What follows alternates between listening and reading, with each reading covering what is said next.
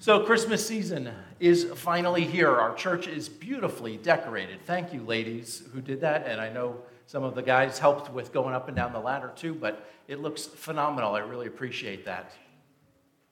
Our series for this Advent is The Heart of Christmas. And in case you missed it, out at the Welcome Center is a basket of books.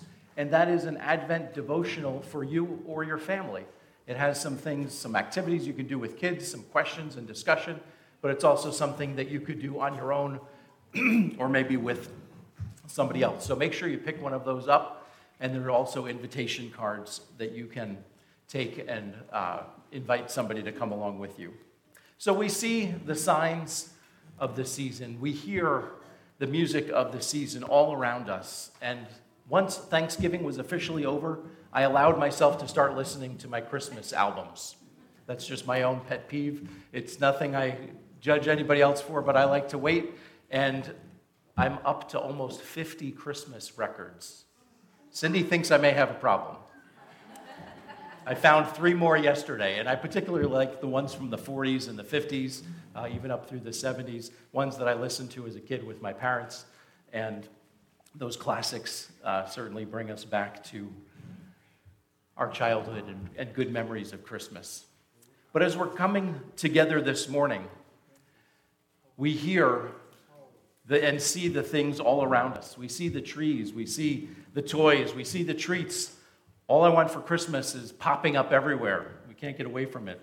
And it can easily distract us from what is most important at this season, and that's Jesus, the Son of God. So during this series, we're going to look at how hope, peace, joy, and love are really at the heart of Christmas, and how they should be at the heart of our lives. This morning, we're going to discover the hope that came to us through the birth of the long-awaited Messiah, Jesus Christ. With the news that all this was happening around the world and all that we see in our darkened world today, I'm sure that we could all use a little hope. We can learn a lot of hope by watching the way children embrace the holiday season. Nothing says hope like the Christmas lists that children create. Amazon loves our family so much that they sent us this toy catalog, which is kind of like the old Sears wish book.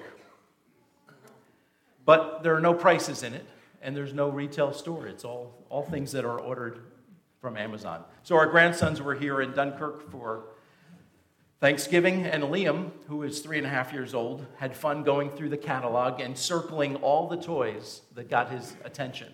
And I sat down to look at them with him, and I don't think there was a single page without something circled. And he explained to me that these were all the items that he was ordering. This kid not only has a lot of hope, he has a lot of chutzpah. But Christmas is something we look forward to. We wonder if we're going to get the things that we've hoped for through the year.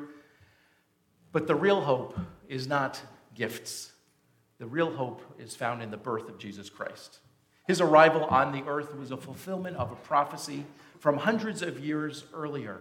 And this prophecy from Isaiah is actually one of the most well-known scripture passages that are shared during the Advent season. Let me read for you Isaiah chapter 9, verses 2 to 7. You can follow along on screen or in your copy of the scriptures. The people who walked in darkness had seen a great light. Those who dwelt in a land of deep darkness, on them has light shone. You have multiplied the nation. You have increased its joy. They rejoice before you as with joy at the harvest, as they are glad when they divided the spoil. For the yoke of his burden and the staff of his shoulder, the rod of his oppressor, you have broken as on the day of Midian. For every boot on the tramping warrior in battle tumult, and every garment rolled in blood will be burned as fuel for the fire. For to us a child is born, to us a son is given, and the government shall be upon his shoulder, and his name shall be called Wonderful Counselor, Everlasting Father, Prince of Peace. Of the increase of his government and of peace there will be no end. On the throne of David and over his kingdom, to establish it and uphold it with justice and with righteousness from this time forth and forevermore. The zeal of the Lord of hosts will do this. The political and social backdrop to what Isaiah was writing, this was around 740 BC, was poor leadership. The people of Israel had been struggling through the reigns of 4 ungodly kings, Uzziah, Jotham, Ahaz, and Hezekiah. They were corrupt, and they led the people far away from God. It was a very dark time in their history. The nation of Israel realized that putting all their hope in a king was futile. The prophet Isaiah wrote these words from God, knowing that only divine intervention could bring Israel back to God. The kingdom was crumbling, and the people needed real hope. This passage makes 2 major statements. The first is an acknowledgement of the brokenness, the darkness that surrounded Israel due to the sin and corruption. And the second is the hope of a dawning light through the birth of a child who would one day make all things right. The Jewish people in the Old Testament needed these words to remind them that God had not forgotten them. The book of Matthew in the New Testament also reminds us of Isaiah's writings. And through the Holy Spirit's inspiration, the gospel writer was making the connection between what Isaiah had prophetically written hundreds of years before and what had just taken place in a small stable behind an inn in Bethlehem. Listen to these words from Matthew chapter 1, verses 22 and 23. I'm going to back up to verse 21. She will bear a son, and you will call his name Jesus, for he will save his people from their sins. All this took place to fulfill what the Lord had spoken by the prophet. Behold, the virgin shall conceive and bear a son, and they shall call his name Immanuel, which means God with us. As we watched in that short video that I almost skipped, there was a young Jewish man named Joseph. He was an upright and righteous man. He was well known in the community. He was honorable, and he had a very difficult decision to make. He was engaged to be married to a young woman named Mary, who also was honorable and loved by those in the community. But Joseph learned that before they had been married, she had become pregnant. Joseph planned to call off the wedding quietly, but an angel sent by God spoke to Joseph in a dream and told him to go ahead with the marriage because the child that she was carrying was actually from the Holy Spirit. She had not been unfaithful to him. She was carrying the Son of God. These events took place, as Matthew wrote, to fulfill Isaiah's prophecy from the Old Testament, which claimed there would be a child born as a light in the darkness and a hope for all people. This is not just for the nation of Israel, but a hope for all the people. The child would be named Immanuel, which means God with us. So if you like taking notes, especially our young people, if you find that note sheet in your bulletin, there are 3 main points today, and the first one is darkness threatens our hope. The center of the Christmas story is, of course, focused squarely on the birth of Jesus, even though it's hard to sometimes see that today as we see all of the other things going on in our culture that are Christmas related. Jesus is often left out, or he's just a quiet addendum to the story. Jesus is the fulfillment of Israel's hope that God would push back the darkness and shine a bright light into the world. One of the reasons that Christmas resonates in our heart is because we too live in a world that is similar to the one Israel was experiencing thousands of years ago. Our world is dark and corrupt because of sin in every corner of the globe. There's war, disease, conflict. There's oppression all around us. And of course, corrupt leaders. And we too are in need of a Messiah, the Christ, to bring light, to push back the darkness all around us. If all of our focus is on the darkness that we see in the world around us, we're going to live in constant fear and anxiety. and we may even lose hope. Today, people question not only God's existence, but they question if there is a God, is he good? We see the pain, we see the suffering all around us. How could a good God allow this to happen? And if he is, as the Bible says, an all-powerful God, why doesn't he stop the evil? We learn from God's word that even though sin brought death and destruction, God is still good and he is still all-powerful. He is seated on his throne, and his plan for the end of evil, for the complete restoration of his creation, is already taking place. The people he created to have free will, to choose to continue in sin or to choose to find hope and forgiveness, to find new life in Jesus Christ. Every man, woman, and child is faced with that choice.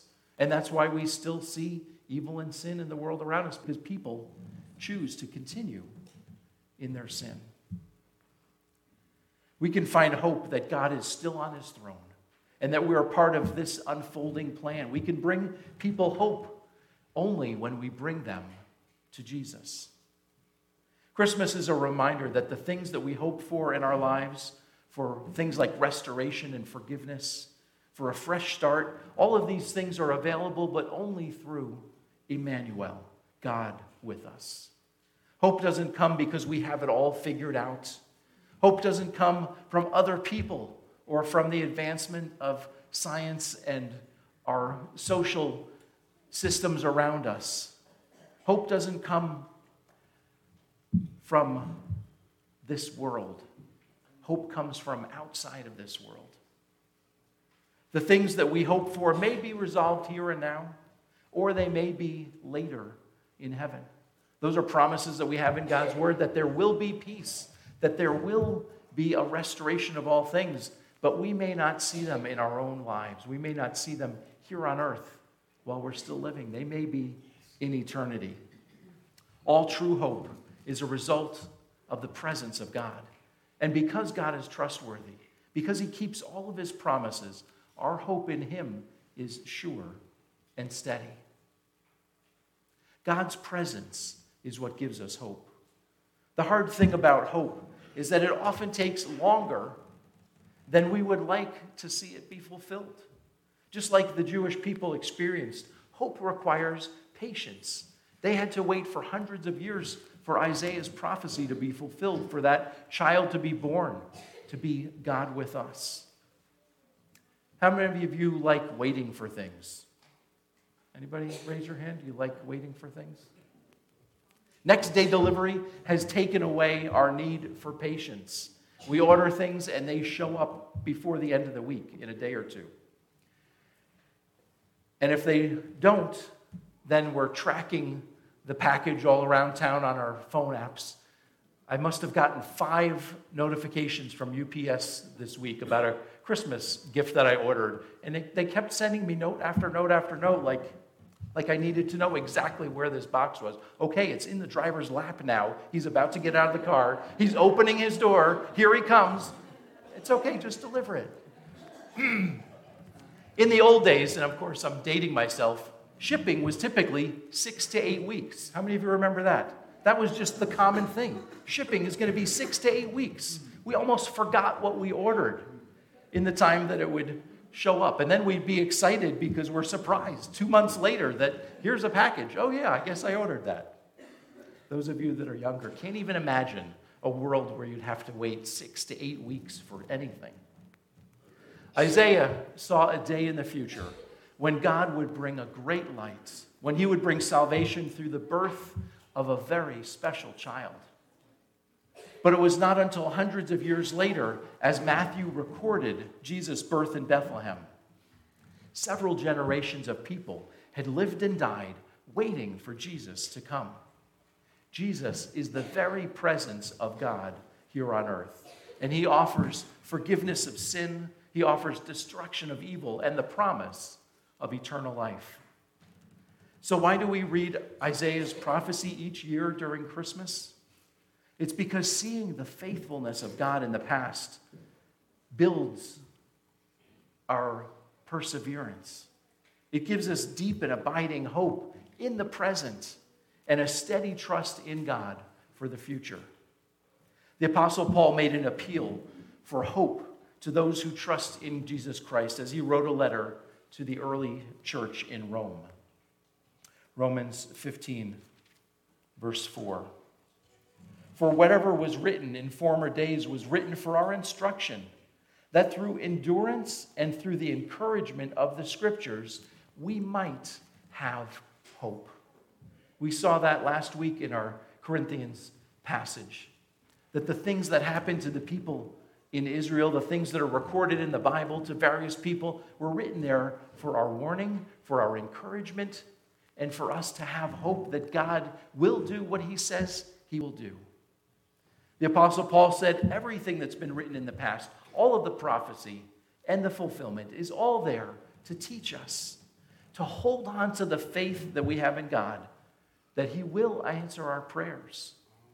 What's been written also is giving us endurance and encouragement that we too might have hope. It's important as we revisit the prophetic words of the Old Testament and the fulfillment that comes through the birth of Jesus Christ, because all those things remind us that God can be trusted to come through and to meet us in our greatest times of need. If you're struggling, turn back to the book of Psalms, where David and the other psalmists are writing about God's strong right arm and his faithful love, how it endures from generation to generation. Those things are recorded for us to encourage us when we're facing struggles, when we're in the darkness and we're looking for a glimmer of hope.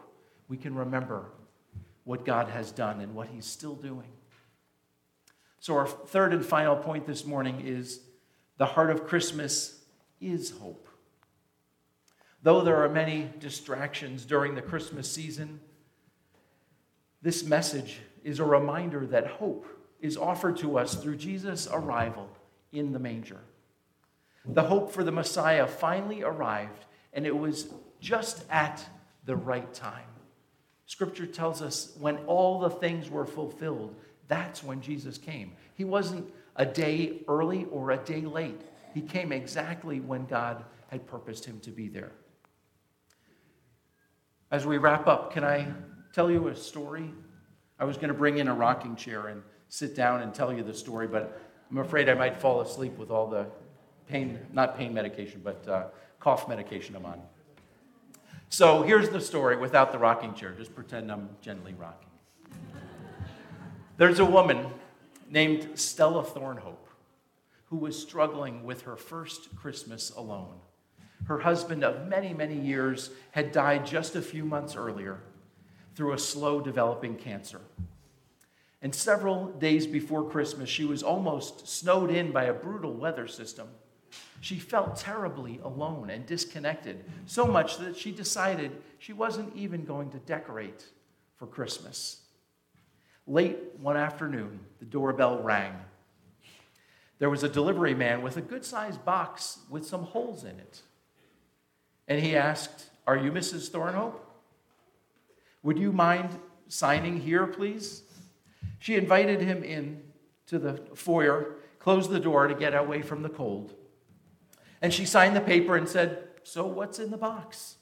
The young man laughed, and he opened up the flap, and inside was a golden Labrador retriever. The delivery guy picked up the squirming pup and explained, "This is for you, ma'am. He's 6 weeks old, he's completely housebroken," and the little puppy with big paws began to wiggle in happiness at finally being released from captivity. "Who sent this?" Mrs. Thornhope asked. The young man set the puppy down on the floor and handed her an envelope and said, "It's all explained here, ma'am, in the envelope. The dog was delivered or was ordered last July while its mother was still pregnant, and it was meant to be a Christmas gift for you." And then the young man handed her a booklet called How to Care for Your Labrador Retriever. In desperation, she asked again, "But who sent this puppy?" As the young man turned to leave, he said, "It was your husband, ma'am." Merry Christmas. She opened the letter from her husband. He had written it 3 weeks before he died. And he left it with the kennel owners, with instructions to deliver it to her with the puppy as his last Christmas gift to her. The letter was full of love and encouragement and admonishments to be strong. He vowed that he was waiting for the day when she would join him in heaven. He had sent this puppy to keep her company until then. As she wiped away the tears and put the letter down, she looked down and remembered that there was an excited puppy at her feet. She picked up the golden furry ball and held it up to her neck. Then she looked out the window at the lights outlining the neighbor's house. She heard from the radio in the strains of joy to the world, the Lord has come. And suddenly Stella felt an amazing sensation of hope washing over her again. Her heart remembered the joy and the wonder greater than her grief and her loneliness. Little fella, she said to the dog, it's just you and me, but you know what? There are some boxes down in the basement, and I bet you'd enjoy them. They've got a little Christmas tree, there's some decorations and some lights that I just know you're going to love. And there's a manger scene there too, telling us what the real reason of Christmas is. Let's go get it. Jesus is our hope. Our God is always right on time. He knows exactly what we need and when we need it, just like the arrival of this package for this lonely lady who is losing hope and losing her joy. God can be trusted to reveal the light of Jesus Christ in order to push back the darkness in our lives. In a land full of deep darkness, the light has truly dawned. And each Christmas, as we remember the hope that came with Immanuel, God with us, we can be encouraged to look to that hope that Christ will return. He will bring us home to heaven. He will set all things right again. God will fully restore his creation. Do you have any doubt about that? Do you have that hope? Through the ages, people have placed their hope in wise leaders or in a larger army or maybe in science and medicine. They hope that that's what's going to keep them alive. But after many global wars, after horrific acts of hatred and terrorism, after changing weather patterns, people lose hope. Children have lost hope as they saw parents abandon them. Spouses lose hope as marriages dissolve. Even trusting solely in your own knowledge and your own abilities can lead you to hopelessness because the answers aren't found within us. They're only found in the God who created us. We're created by God to know him, to be known by him, and to love him. Without that connection to your Creator, your Heavenly Father, there is no lasting hope for this life or the next. The good news that we celebrate at Christmas time is that God the Father sent his Son into the world to offer forgiveness of sin, to offer redemption and peace with God, a relationship with your everlasting Father and eternal life. You can find real hope only in a relationship with Jesus Christ as your Lord and Savior. So this morning, some takeaway thoughts, maybe to get some conversations going on your drive home. You can come out to our house tonight for a growth group, and we're going to talk a little bit more about today's message. But the first question is, are you looking to people? Are you looking to government leaders or parties? Are you looking to science or a really big retirement account that keeps going up and down? Are you looking for that to bring you hope? None of those things are sure. Your faith and your hope belong in God.